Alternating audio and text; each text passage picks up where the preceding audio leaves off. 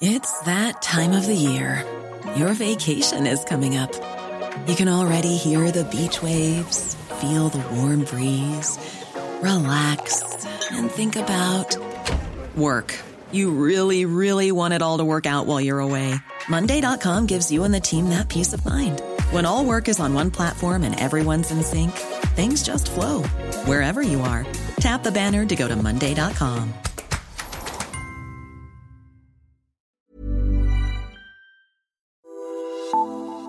Je suis venu vous parler d'Europe. Das ist ein guter Tag für Deutschland und es ist ein guter Tag für Europa. Brexit means Brexit. Du lytter til Parlamentet, Altingets podcast om Europa. Sponsoreret af 3F.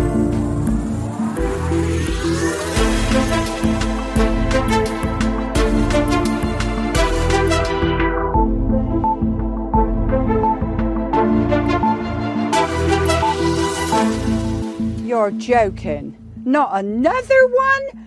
Oh, for God's sake, I can't stand this. Ja, Brenda fra Bristol blev berømt for den her reaktion for et par år siden, da BBC spurgte folk på gaden, hvad de synes om, at de nu skulle ud og stemme igen. Det var jo dengang i 2017, hvor Theresa May udskrev lynvalg for at styrke sin position i det britiske parlament op til Brexit-forhandlingerne. Det gik som bekendt ikke så godt for May.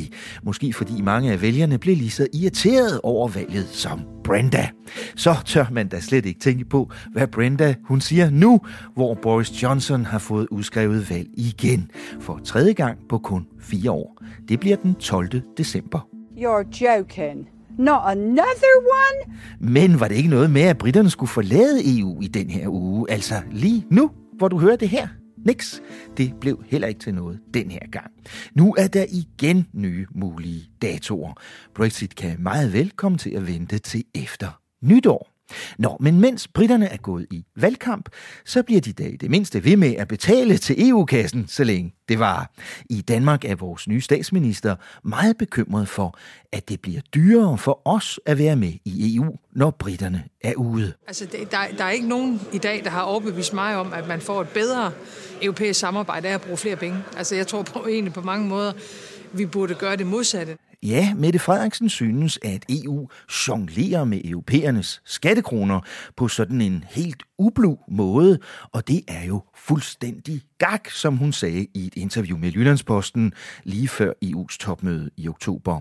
Statsministerens tone har fået forskellige andre politikere på banen med advarsler, som for eksempel den tidligere udenrigsminister Martin Lidegaard fra De Radikale. Der er ingen tvivl om, at Mette Frederiksen fremstår i hvert fald i det interview som sådan mere overordnet EU-skeptisk. Det er ikke kun et spørgsmål om, som jeg ellers har hørt hende indtil nu, at hun gerne vil prioritere nogle andre områder. Det er også grundlæggende, hun mener, at EU er lidt på månen, ikke? Altså både i forhold til resten af verden og i forhold til budgettet og alt sådan noget. Og ja, den tone bryder mig ikke om. Hvad sker der? Har Danmark fået en virkelig EU-skeptisk statsminister, eller er det bare forhandlingstaktik? Det har vi spurgt Socialdemokraterne om, nærmere bestemt deres EU-ordfører. Han hedder Lars Aslan Rasmussen. Det interview, der har været med Jyllandsposten, siger statsministeren nogle rigtig mange forskellige ting, og jeg synes jeg også anerkender, at EU, altså mange af de problemer, vi har, de er grænseoverskridende, altså migration, skattesnyd, så der skal EU have nogle midler, så det er slet ikke, fordi Socialdemokratiet vil melde os ud af verden, eller ikke mener, EU er et fornuftigt projekt, for det er det.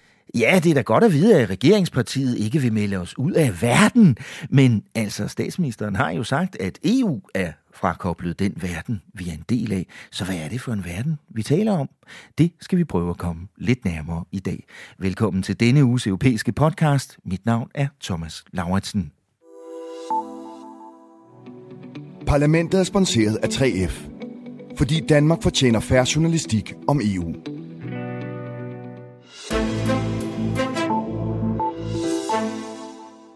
Og også velkommen til dig, Emma Quirin Holst, Altingets konstituerede EU-redaktør. Emma, de har jo fundet på et nyt ord over i Storbritannien. Ja, noget skal de jo få tiden til at gå med. Ja, hvad er det for et ord? Det er ordet Brexiting. Hvad betyder det?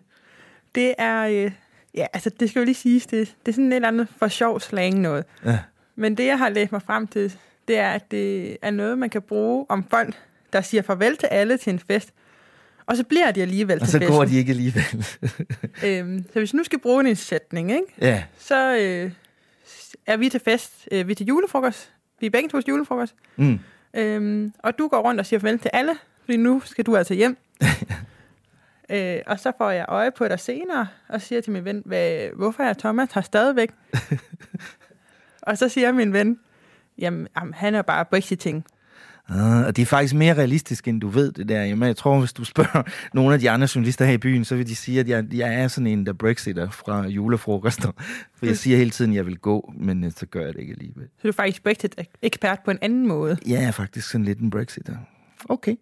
Nå, men der skete jo en masse ting i den her uge, Emma, også i London, som det nok er gået op for folk, så er det alligevel ikke i den her uge, at vi skal sige farvel til Storbritannien. Så det bliver ikke en Halloween-Brexit. Det bliver måske en nytårs-Brexit. Måske.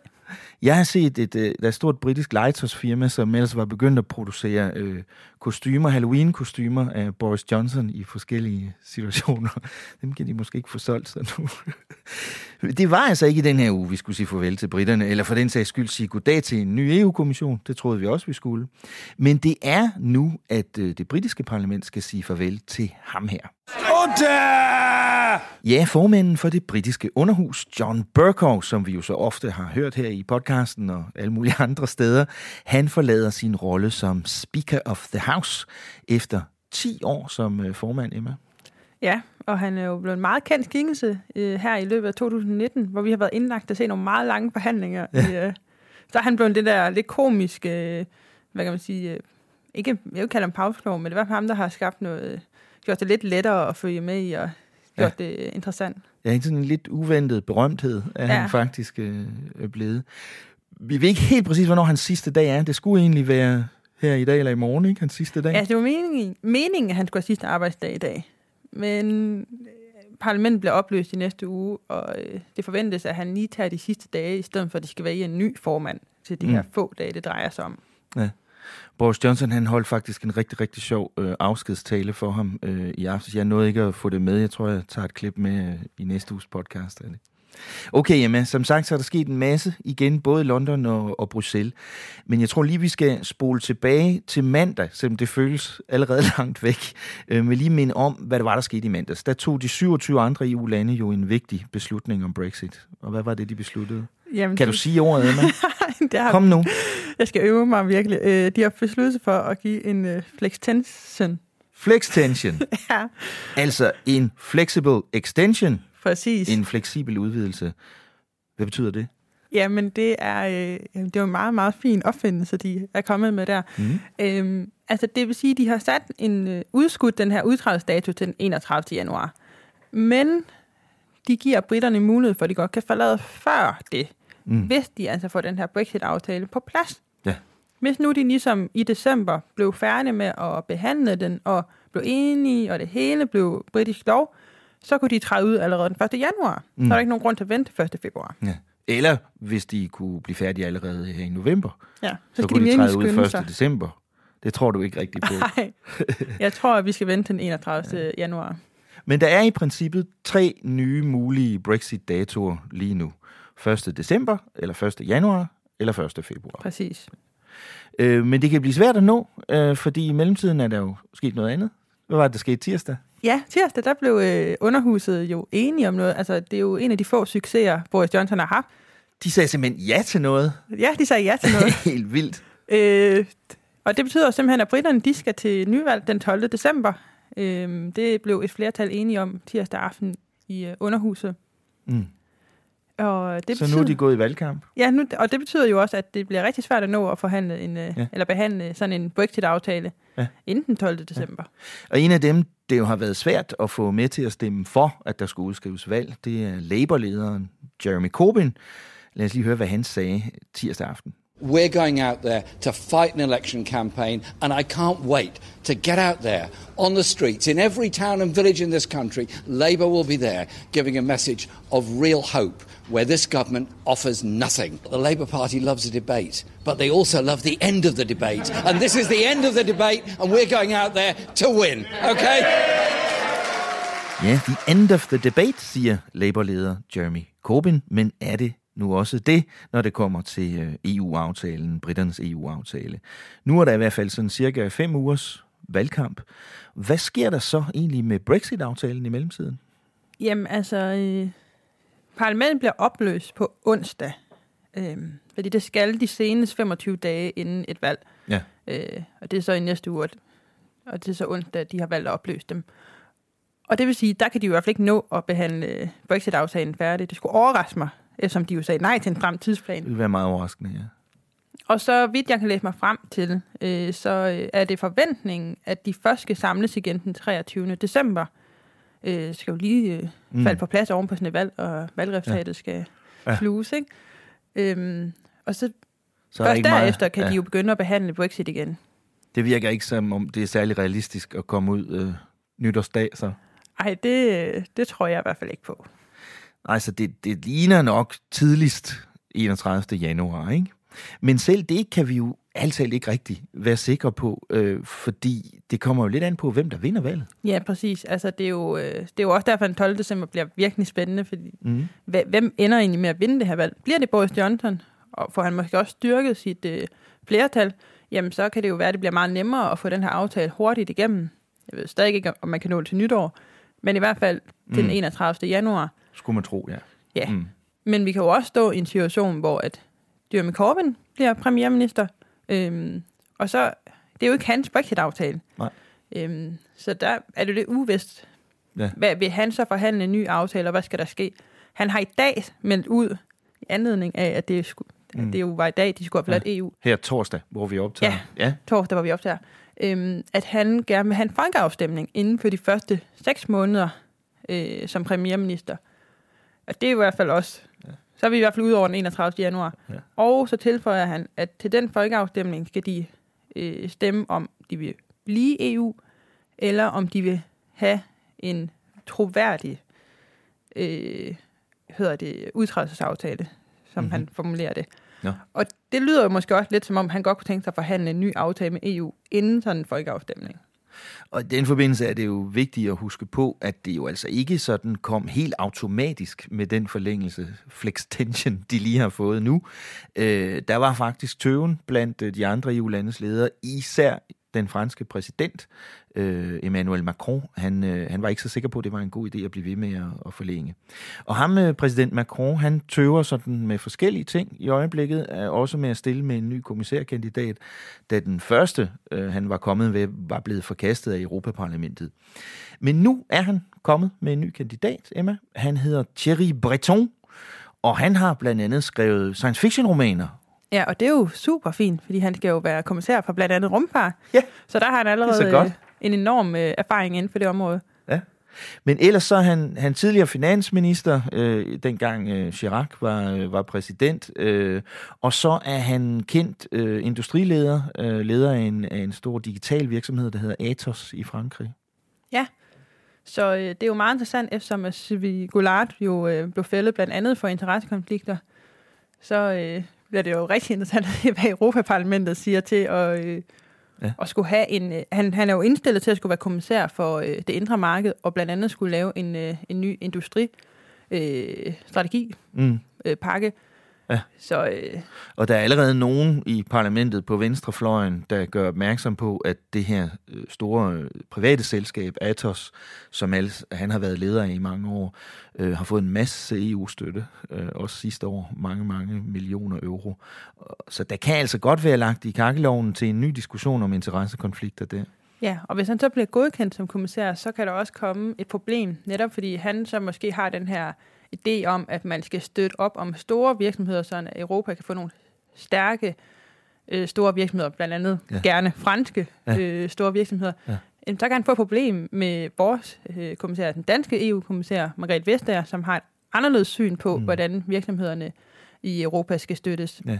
Og som mener, der skal være så lige konkurrence som muligt mellem store og små virksomheder. Ikke? Så der kan nemlig godt komme nogle sammenstød der, hvis Breton bliver kommissær.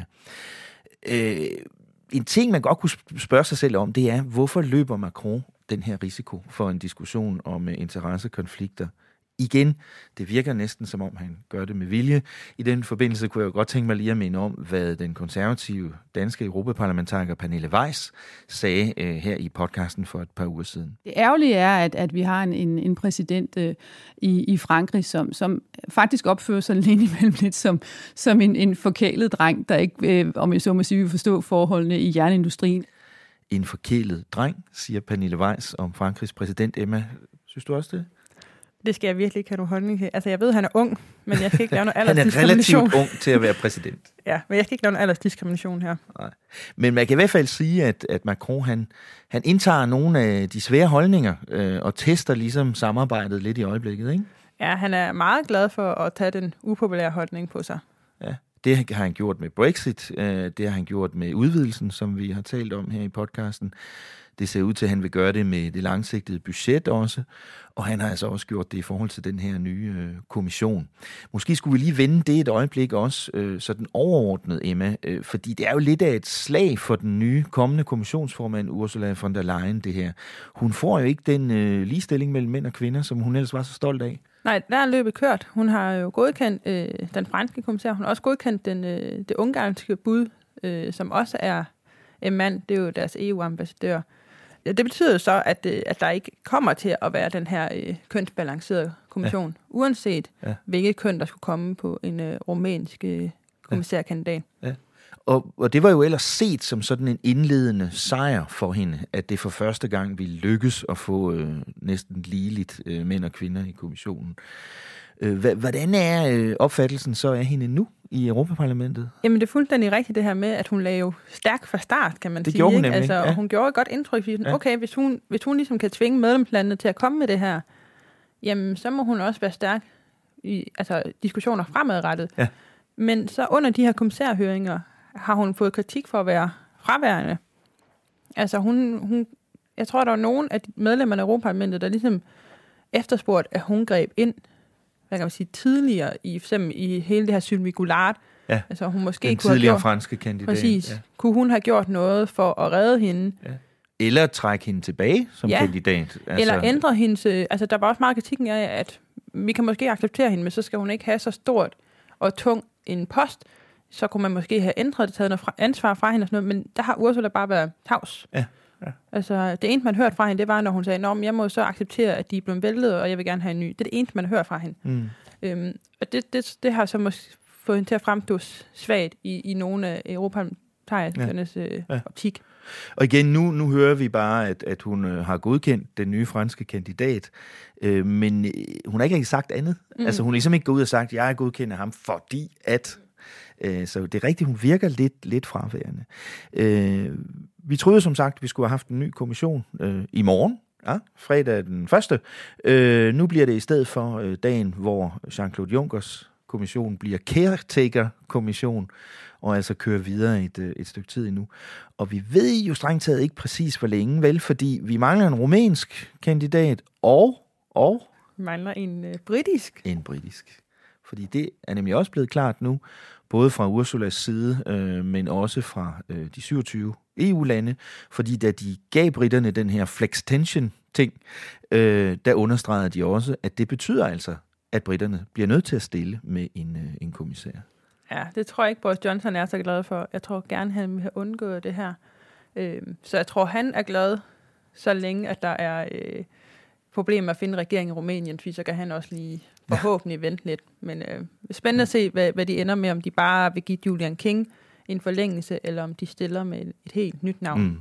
Ellers skal man måske også lige for en ordens skyld sige, at skulle de så lade være, så er det altså ikke noget, der bremser hele EU's liv og arbejde. Og det vil også være svært for EU at tvinge dem til at gøre det. Ja, altså jeg tror ikke, de har jo ikke nogen redskaber til at tvinge dem. Men jeg tror bare, altså jeg ved jo ikke, jeg kunne bare ikke forestille mig, at Ursula von der Leyen har lyst til at træde til med en kommission, der kan blive beskyldt for at være ulovlig i henhold til EU-reglerne. Ja.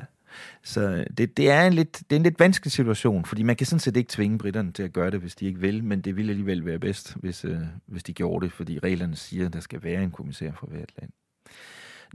Men der er noget, der er kommet på plads, trods alt. Emma. Og det er, at franskmanden Christine Lagarde, hun overtager jobbet som direktør for den europæiske centralbank efter italieneren Mario Draghi, og det gør hun her fredag.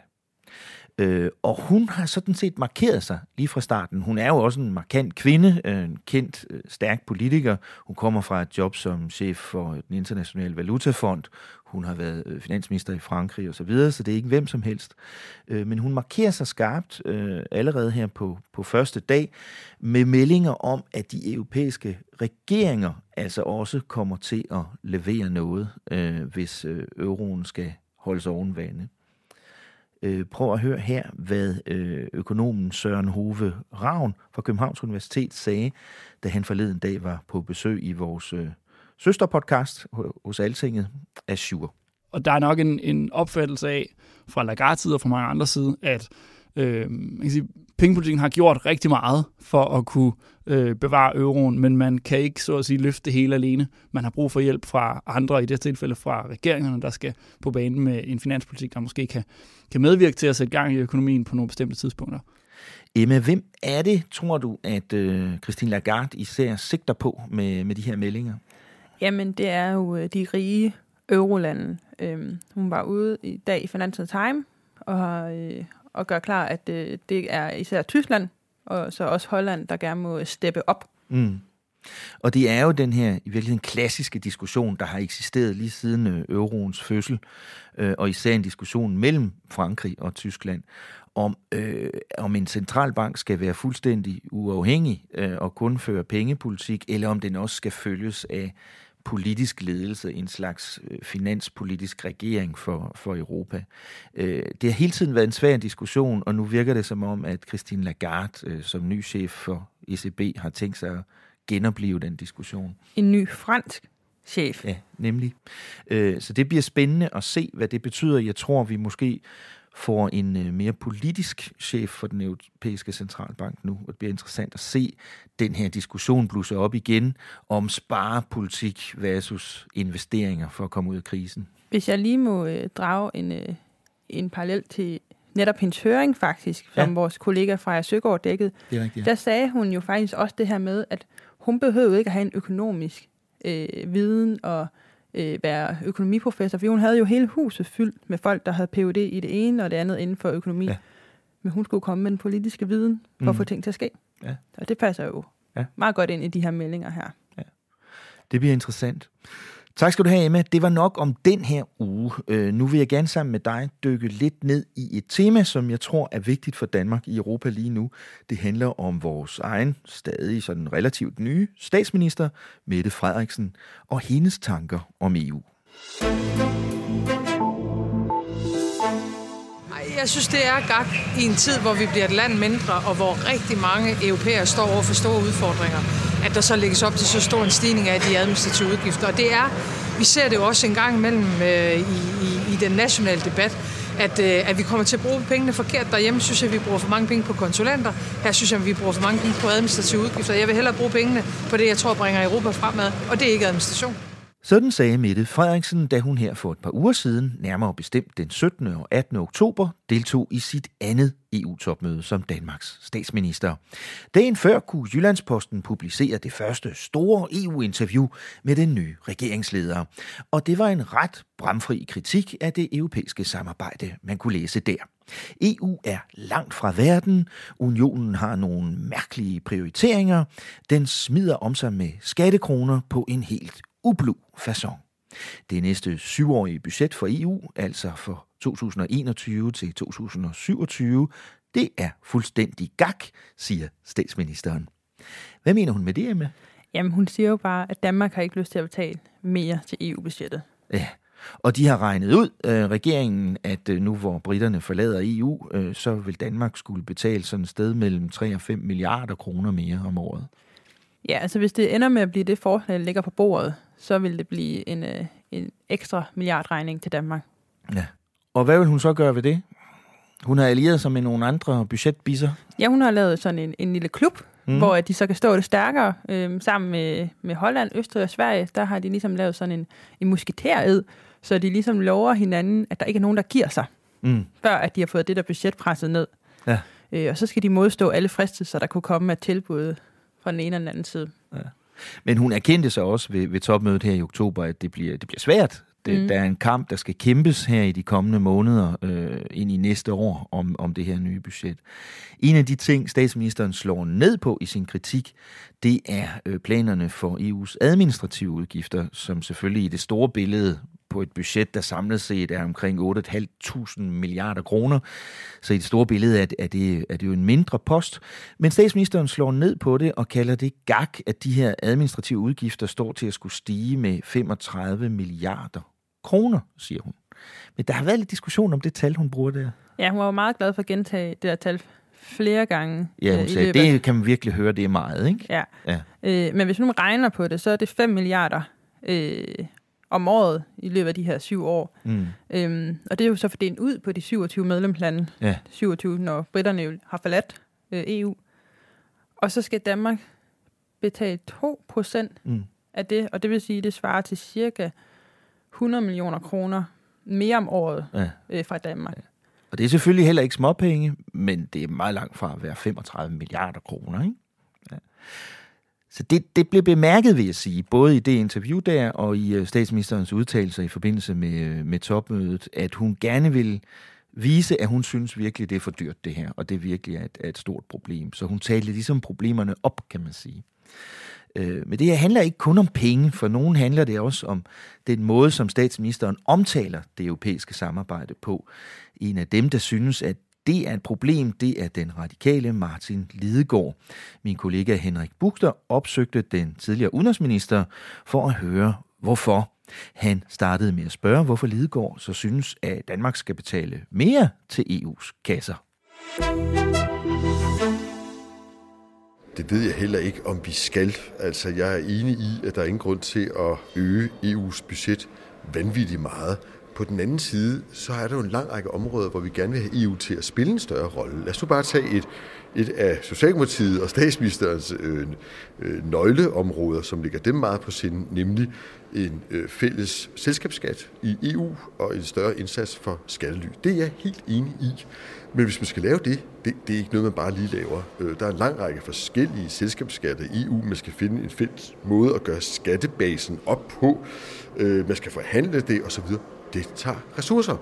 Et andet ting, jeg vil pege på, er, at en meget stor del af de ekstra penge, som kommissionen beder om, det er bare almindelig inflationsudvikling. Altså det er jo, at lønningerne stiger i kommissionen. Så hvis man bare skulle droppe hele det forslag, der er lagt på bordet, så vil det de facto betyde, at man skulle fyre en masse medarbejdere. Og så det lyder af mange penge, men det her er jo over 5 år, og det er ud af et budget, som er 1000 folk større.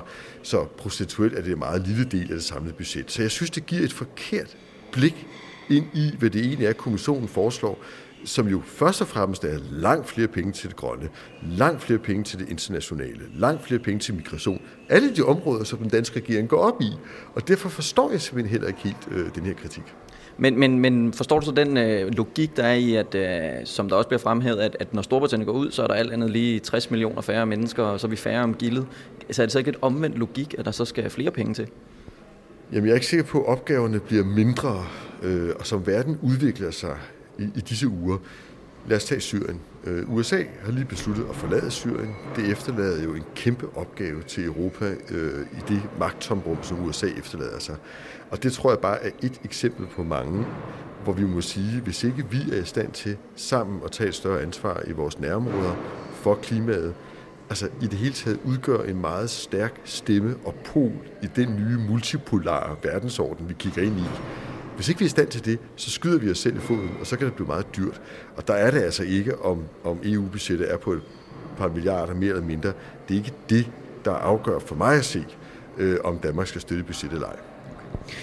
Medlemsstaterne, de er jo lige gået i gang med de her forhandlinger om, hvorvidt landenes bidrag skal hedde 1,0 eller 1,1% af BNI, og Danmark vil jo også gerne igen have en rabat, som vi jo fik forhandlet igennem for 7 års tid siden. Altså handler det her ikke bare om, at Mette Frederiksen skal positionere sig lidt, før der er nogle forhandlinger, og så går man i gang med at forhandle, og så lander hun måske et udgangspunkt, der er lidt længere væk end der, hvor hun startede, og så kan hun godt se sig selv der. Jo, og det er jo også helt fair, at statsministeren peger på nogle områder, hvor der i den grad kan spares, for eksempel EU's landbrugsstøtte. Det er jo helt enig i. Men den der bemærkning om budgettet falder jo i et større interview, der bliver indledt med, at EU i det hele taget overhovedet ikke forholder sig til den verden, som EU er en del af, for at citere ordret. Og det må jeg bare sige, at jeg er fuldstændig uenig i, og jeg synes, det er en helt urimelig kritik.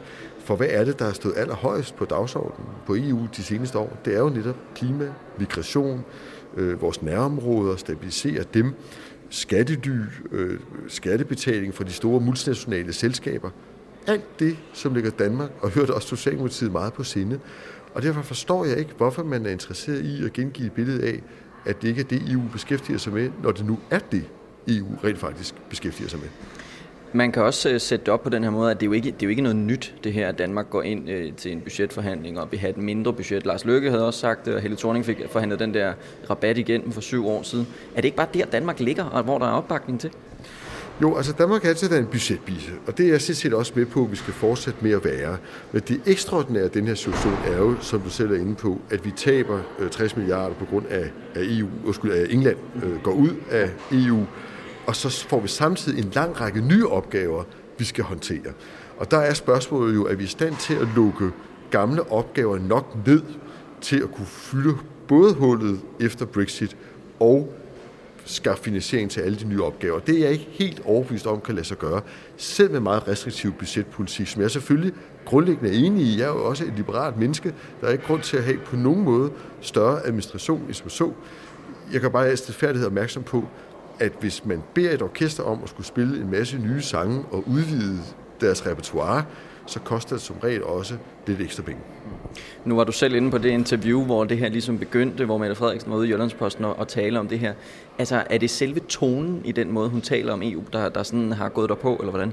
Det er både tone og indhold. Altså, der er ingen tvivl om, at Mette Frederiksen fremstår i hvert fald i det interview som sådan mere overordnet EU-skeptisk. Det er ikke kun et spørgsmål om, som jeg ellers har hørt hende indtil nu, at hun gerne vil prioritere nogle andre områder.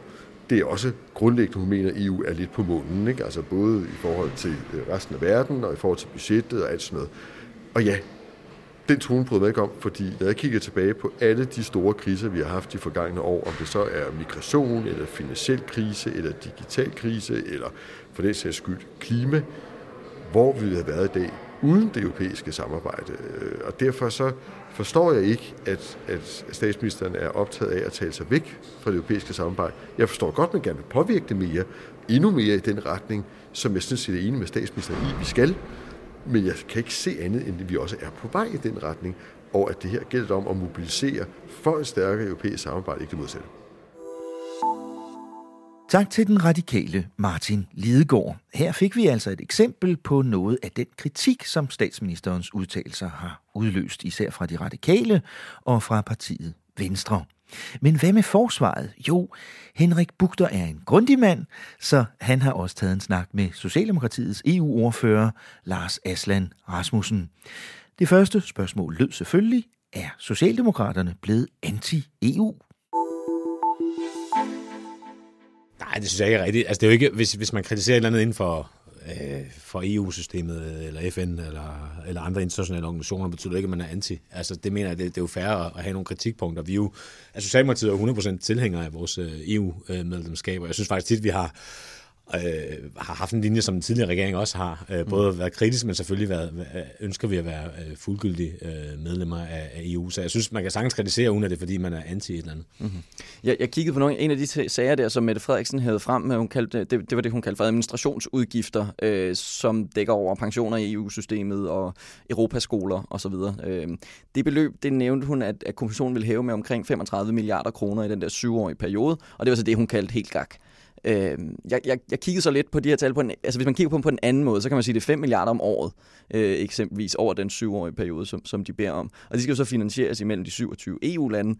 Og så spurgte jeg lige inde i Finansministeriet, hvor stor en andel har Danmark af det, og det er så 2%. Så det vil jo så faktisk sige, at Danmark skal så betale ca. 100 millioner kroner mere til de her udgifter om året. Ved at hæve det tal frem, bliver det så ikke lidt værre, end hvad det egentlig er? Altså det er klart, man kan jo altså tal er jo taknemmeligt, der kan man tit bruge, som man har lyst til. Men jeg synes det der med, uanset hvor meget, så er det jo stadig flere penge, man skal give til det her, Og vi skal også huske på, at EU måske også har nogle problemer ved at blive et folkeligt projekt. Nu havde vi en stor deltagelse ved Europaparlamentsvalget i Danmark, måske fordi det var samtidig med folketingsvalget, men ellers har vi jo en meget lav stemmeprocent. Og der tror jeg, det tror jeg ikke bliver højere af, at der skal gå endnu flere penge til EU, som vi kunne bruge på noget andet herhjemme. Men det er klart, at selvfølgelig kan man bruge fremhæve tal, som man har lyst til, men grundlæggende tror jeg, at vores holdning er den, at der er også nogle ting, vi gerne vil finansiere herhjemme på velfærdsområdet i forhold til EU. Men man kan jo fremhæve tal, som man har lyst til. Er det så fordi, I har lyst til at fremhæve tal på 35 milliarder, i stedet for, at man kunne for eksempel sagt 700 millioner for Danmark over den her periode? Altså jeg ved, nu har jeg også læst et interview med statsministeren, nu siger hun jo også mange andre ting i forhold til EU. Jeg synes også, hun siger nogle positive ting. Men jeg synes, at det er en diskussion, hvornår skal vi sige stop? Altså, hvornår behøver EU ikke flere penge, og hvornår kan vi bruge dem til noget andet? Det er jo ikke, fordi vi ikke har lyst til at bruge nogle penge på EU. I forhold til vores størrelse, der bidrager vi jo rigtig meget internationalt. Så vi er jo både den her regering og tidligere regeringer, synes jeg, kan være stolte af den indsats, Danmark har ydet rundt omkring i verden, både i EU, FN, NATO og så videre. Men jeg synes, det statsministeren jo grundlæggende siger, er, at der måske er en grænse for, hvor meget mere Danmark skal bruge. Og der ligger vi jo, kan man sige, på linje med mange andre vesteuropæiske lande, som bestemt ikke er anti-EU. Og derfor synes jeg, det er jo ærgerligt, at hvis man kritiserer et eller andet, eller stiller spørgsmål sammen, hvor meget penge man skal give til noget, så er man anti et eller andet. Og det synes jeg ikke er rimeligt. Lad os prøve at tale om nogle andre ting, som Mette Frederiksen også nævner i det her interview. Eksempelvis så nævner hun 4 mærkesager, som er vigtige for Danmark. Hun fremhæver lønmodtagerrettigheder, klima, migration og bekæmpelse af skattefusk. Jeg har også talt med Martin Lidegaard, og han mener eksempelvis, at det her, hvis man skal bekæmpe skattefusk, så er der nødt til at være ressourcer internt i EU. Hvad mener du om den betragtning? Jamen, det er rigtigt, men der kan man også flytte nogle ressourcer fra nogle andre områder. Altså, statsministeren har også påpeget med det her landbrugsstøtte, der ville jo kunne gå nogle penge, man kunne bekæmpe skattefusk med i stedet for. Så jeg synes, det der med at altid bare sende flere penge, er jo ikke altid svaret. Det er jo også, hvad er det, man prioriterer i EU? Og der har vi jo ligesom sagt fra den side, at det er blandt andet det her skattesnyderi, vi gerne vil gøre noget ved. Ja, forslaget til budgettet er vist på 1.135 milliarder euro, så der er jo lidt at tage. Hvis du nu skulle vælge den vigtigste område og sådan, hvad kan man sige, skrue ned for, hvad skulle det så være? Der er da helt klart noget bureaukrati, og jeg synes også med landbrugsstøtten, man skal kigge på, om man kan i hvert fald, det kan godt være, at den aldrig bliver fjernet, men i hvert fald få den betragteligt ned. Og så er det klart, at jeg synes da også på asylområdet, der mangler at nogle af de østeuropæiske lande tager et ansvar. Det vil da frigive nogle midler til nogle af landene i Vesteuropa. Danmark er jo et af de lande, der faktisk løfter allermest i forhold til vores størrelse, når vi snakker om flygtninge. Her til sidst, så lad os prøve at tage det fra en lidt anden hvad kan man sige, vinkel, fordi altså det, at Mette Frederiksen nu kommer ud med sådan nogle her kontante krav, der skal jo forhandles nu her. Altså er det på grund af forhandlingstaktik, hun har indset, at Danmark kommer nok til at betale mere, fordi det vil alle de store gerne, og så laver hun en taktik, hvor hun ligesom stiller sig helt over i et andet hjørne, og så håber hun på, at de møder sig et sted på midten. Er det forhandlingstaktik? Nej, altså det har jo været dansk linje. Altså vi har jo lagt os meget på linje med blandt andet Holland og Østrig tidligere, så det er jo ikke noget nyt. Det sted, hvor vi står i forhold til, hvor meget vi skal give som land, så det er det ikke. Og det interview, der har været med Jyllandsposten, siger statsministeren jo rigtig mange forskellige ting, og jeg synes også anerkender, at EU, altså mange af de problemer, vi har, de er grænseoverskridende, altså migration, skattesnyd, så der skal EU have nogle midler, så det er slet ikke, fordi Socialdemokratiet vil melde os ud af verden, eller ikke mener, EU er et fornuftigt projekt, for det er det. Vil det være et nederlag, hvis Danmark nu endte med at skulle betale mere til EU-budgettet? Nej, det vil være ærgerligt, fordi der er nogle andre ting, vi gerne vil prioritere som regering. Altså helt almindelig kernevelfærd, løftelse af sygehus og så videre. Så det er jo ikke et nederlag, det er jo en del af forhandlinger. Vi kan ikke få vores vilje hver gang, men jeg synes, det vil være ærgerligt. Hvis vi nu her til sidst lige laver sådan en tankespil, og jeg leger Emmanuel Macron, og så er du Mette Frederiksen, og så tilbyder jeg dig, at der bliver betalt 1,1% på BNI til budgettet, og så får Danmark lov til at beholde den der rabat, som vi har nu. Vil man så kunne leve med det? Nej, altså vi synes stadigvæk, at 1% er både meget og også er rimeligt, og det handler også om at være solidarisk med nogle af de lande, vi traditionelt har ligget på linje med, netop for eksempel Østrig og Holland, Sverige også, og så holde fast i det her. Så det er da klart, at hvis vi skal betale mere, så er det da ærgerligt. Så derfor vil vores linje være fast på at vi har det 1%, som vi hele tiden har haft. Vi siger også tak til Lars Aslan, der er EU-ordfører for Socialdemokraterne. De er ikke så skeptiske, de er bare kritiske, siger Aslan. Alligevel er der altså en del af EU's fortalere, der har hørt statsministeren som meget negativ. Måske egentlig mere, end vi har hørt nogen dansk regeringsleder været det før. Hvad siger du, Emma? Jeg er jo lidt ung, så jeg kan ikke huske så mange statsminister. Antyder du, at jeg er gammel? Måske. Okay så. Jeg kan ikke mindes hverken Schlüter, Nyrup, Fogh eller Thorning sige den slags her.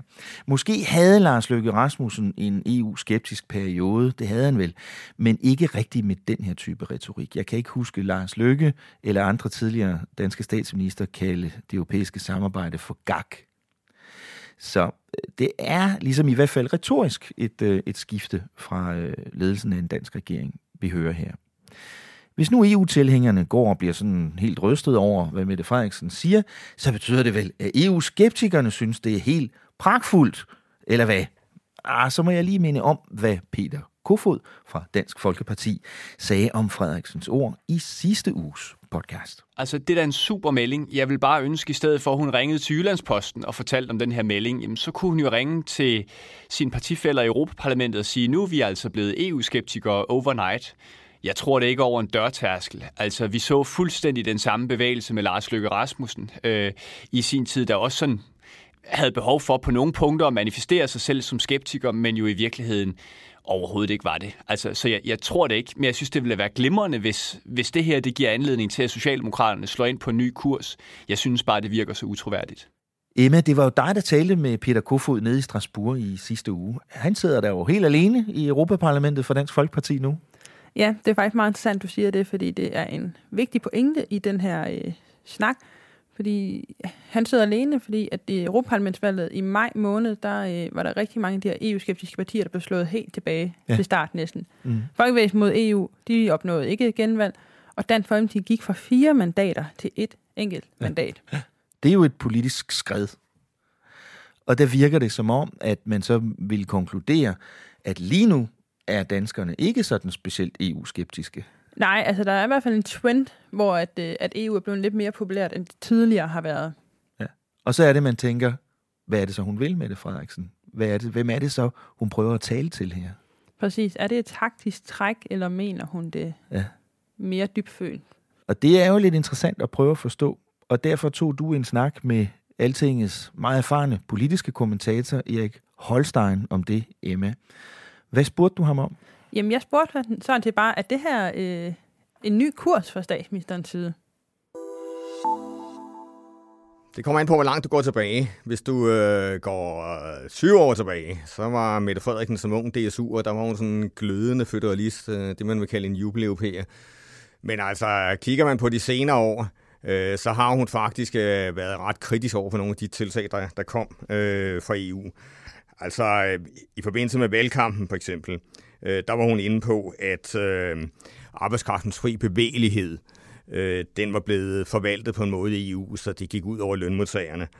Hun har jo også sagt, at grundlaget for den danske EU-politik, det er de 4 danske forbehold. Det vil sige, at hun har ikke ønsket at arbejde for at afskaffe de forbehold, som de skiftende danske regeringer ellers har ønsket de sidste 20 år.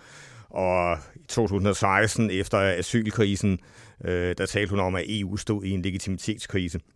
Så hun har de senere år hele vejen som partileder altså markeret en klart anderledes linje end Thorning, der jo var en fuldstændig begejstret EU-tilhænger. Men så det her, det er ikke et taktisk træk fra statsministerens side? Nej, det er det bestemt ikke. Altså ganske vist kan man jo muligvis få fastholdt eller vundet nogle stemmer fra Dansk Folkeparti, dele af Venstre med den kurs der. Men omvendt så risikerer man jo også at tage stemmer den anden vej til radikale.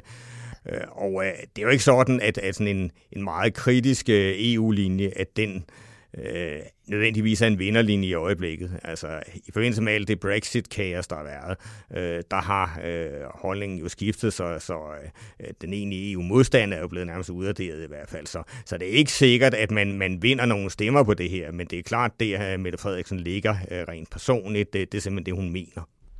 Jamen nu er du inde på det her med, at det er en linje, hun har haft et tid, og det er en personlig holdning. Hvad bunder den her holdning til EU-spørgsmålet i? Jeg tror, altså grundlæggende handler det om, hun mener, at EU har svigtet på en række helt centrale områder, altså områder, der er centrale for den socialdemokratiske politik, den socialdemokratiske velfærdsstat. Altså, det er jo sådan noget som netop beskyttelse af lønmodtagerrettigheder, altså social dumping, det er en sag som migrantkrisen, man jo ikke fik styr på overhovedet, der tilbage i 2015. Så der har været en frustration over, at EU ikke har løst centrale opgaver godt nok. Men så er der heller ingen tvivl om, at Mette Frederiksen, hun er jo ikke globalist, som Thorning rent faktisk er. Altså, for Mette Frederiksen, sådan det nationale demokrati, den nordeuropæiske velfærdsstat, man har opbygget i Danmark og de andre lande der, det er jo for Mette Frederiksen betydeligt mere velfungerende på mange områder, end det man ser i EU. Og alene af den grund er jo også grænser for, hvor meget suverænitet hun ønsker at overdrage til EU-systemet. Okay. I løbet af den her valgperiode, så skal Folketinget forhandle om en ny europapolitisk aftale. Det er en del af det her forståelsespapir. Hendes udtalelser om regeringens europapolitik har vakt kritik fra både det parlamentariske grundlag Radikale, men også fra Folketingets andet største parti, Venstre. Hvad betyder den her kurs for de her forhandlinger og den nye aftale? Jamen, det er rigtig, kritikken er kommet fra Jens Rohde for Radikale, hvad der i sig selv er lidt sjovt, fordi altså, han stillede oprindeligt op for Venstre til EU-parlamentet med sådan en relativt skeptisk linje, men det der er den, der altså svinget 180 grader i dag. Men det er klart, det besværliggør det i forhold til de radikale, og når det gælder Venstre, så har vi lidt samme mønster. Janne Jørgensen, han repræsenterer jo altså en yderfløj i Venstre, den mest EU-positive fløj, du har i Venstre. Men der findes jo altså også netop en Søren Gade, der findes en Inger Støjberg, der findes en Carsten Lauritsen, som står på nogle andre positioner. Hvis man skal give et bud på den der europapolitiske aftale, man nok ikke skal forvente lige med det samme, hvis man giver et bud på den, så vil jeg sige, at det vil være meget, meget usandsynligt, at Venstre og Socialdemokraterne ikke kan finde hinanden der. Og det vil trods alt nok også blive en bred aftale, hvor konservative tilslutter sig formodentlig SF, og må ikke de radikale ender med at tilslutte sig til sidst. Det vil se meget underligt ud, hvis de ikke gør det. Interessant at høre, hvad vores egen ekspert på Christiansborg havde at sige om statsministerens holdninger til den europæiske union. Tak til Holstein. Han siger altså, at Mette Frederiksen faktisk mener det her dybt og alvorligt, at det ikke er taktik. Og så er det jo også lidt interessant det her med, at hun betragter forbeholdene som status quo for Danmark. Ja, altså det er ligesom en central del af den danske europapolitik, fordi at hvad kan man sige, synet på forbeholdene fra andre tidligere regeringer har mere været, det er noget, vi skal af med på et tidspunkt. Det er noget, vi fik i forbindelse med folkeafstemning om Maastricht-traktaten i 92, men det er ikke meningen, vi skal have dem for evigt. Nej. Der har ikke rigtig været nogen regeringer, der sådan har turet at gå for alvor ombord i at afskaffe dem i lang tid. Men det har hele tiden været skiftende regeringers holdning, at en dag skulle vi jo af med dem, ikke? At det ligesom var målsætningen. Og nu har vi altså en statsminister, der siger nej. Nej, hun kan egentlig godt lide dem, og hun synes, det er fint, at vi beholder dem, som de er. Ja. Det var en fin snak, du havde med Holstein der, Emma, men nu skal vi tilbage til Bruxelles og til andre europæiske dagsordner. Hvad sker der i næste uge, Emma? Vi skal lige starte i London, faktisk. Ja, det skal vi vel. Jamen, der er ikke nogen EU-podcast, uden vi lige vender London. Nej. Men så hører vi måske heller ikke meget fra dem i et stykke tid, fordi på onsdag bliver de nemlig opløst parlamentet, og så går valgkampen officielt i gang. Og så kan vi ikke høre noget før den 12. december. Jeg har det svært ved at tro det hjemme. Hvad sker der så her i Bruxelles i næste uge? Jamen, i Bruxelles så er der jo ministerrådsmøder på fredag, og der er nemlig både et ministerrådsmøde med økonomi- og finansministerne, og så er der også et for uddannelsesministerne, eller undervisningsministerne. Ja. Hvad skal finansministerne tale om? Finansministerne skal forventes at skulle vedtage nogle konklusioner om klimafinansiering forud for det her klimatopmøde i december. Mm-hmm. Og de skal også snakke om digital skat? Ja, det er rigtigt. Det skal de også nå at vende. Så det er i hvert fald nogle af de punkter på dagsordenen for dem. Hvad med undervisnings- og uddannelsesministerne? Jamen, de skal også snakke om det grønne. Det er sådan lidt, som om det er der altid på sådan et ministerrådsmøde for tiden. Og de skal snakke om sådan, hvis jeg skal forstå det rigtigt, så er det noget med en sikring af noget efteruddannelse, sådan at man kan sikre, at EU-borgere bliver bedre rustet til den her teknologiske og grønne omstilling, som EU skal igennem. Ja. Og uddannelsesområdet er jo selvfølgelig ikke et område, hvor EU er lovgiver, men alligevel kan have frivillige samarbejder mellem landenes undervisnings- og uddannelsessektorer. Så er der et valg, der også er lidt spændende på søndag. Ja, parlamentsvalg i Spanien. Ja. Som det er jo ikke lykkes for dem at finde en regering, så nu prøver de med et nyt valg.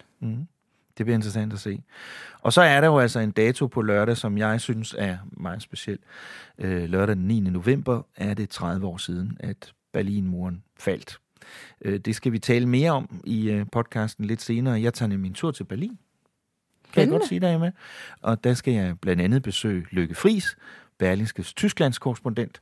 Er hun endnu, indtil hun tiltræder som ny direktør for Tænketanken Europa i København. Så jeg lover at lave noget reportage. Du skal også til fest. Ja, det behøver du ikke sige så højt.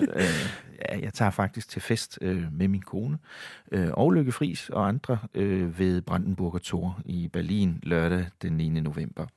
Det skal jeg nok fortælle jer om her i podcasten bagefter. Tak til dig, Emma Quirin Holst. Vi ses i næste uge. Det gør vi. Det var så alt, hvad vi havde til dig i den her uge. Tak fordi du lyttede med. Du kan læse mere om Storbritanniens valg, om Danmark i Europa og meget andet på altinget.dk. Når du nu er derinde, hvorfor så ikke snuppe et par ugers gratis abonnement på Europaportalen og på Altingets nyhedsbrev om EU. Det er nemt nok.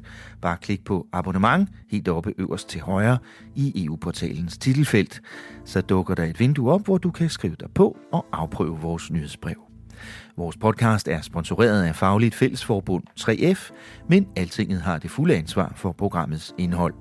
Ansvarshavende redaktør er Jakob Nielsen, producer er Henrik Axel Bugter, mit navn er Thomas Lauritsen, og jeg havde Emma Quirin Holst med i studiet. Tak for i dag. Lyt med igen næste uge her i Parlamentet, hvor Altinget taler om Europa, og hvor vi ønsker britterne alt godt med deres valg. Også Brenda fra Bristol.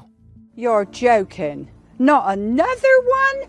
Oh, for God's sake, I can't stand this.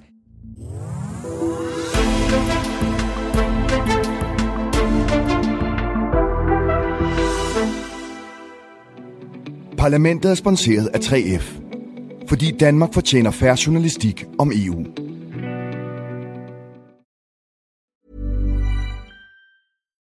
When you need mealtime inspiration, it's worth shopping Kroger, where you'll find over 30,000 mouth-watering choices that excite your inner foodie. And no matter what tasty choice you make, you'll enjoy our everyday low prices, plus extra ways to save, like digital coupons worth over $600 each week. You can also save up to $1 off per gallon at the pump with fuel points. More savings and more inspiring flavors make shopping Kroger worth it every time. Kroger, fresh for everyone. Fuel restrictions apply.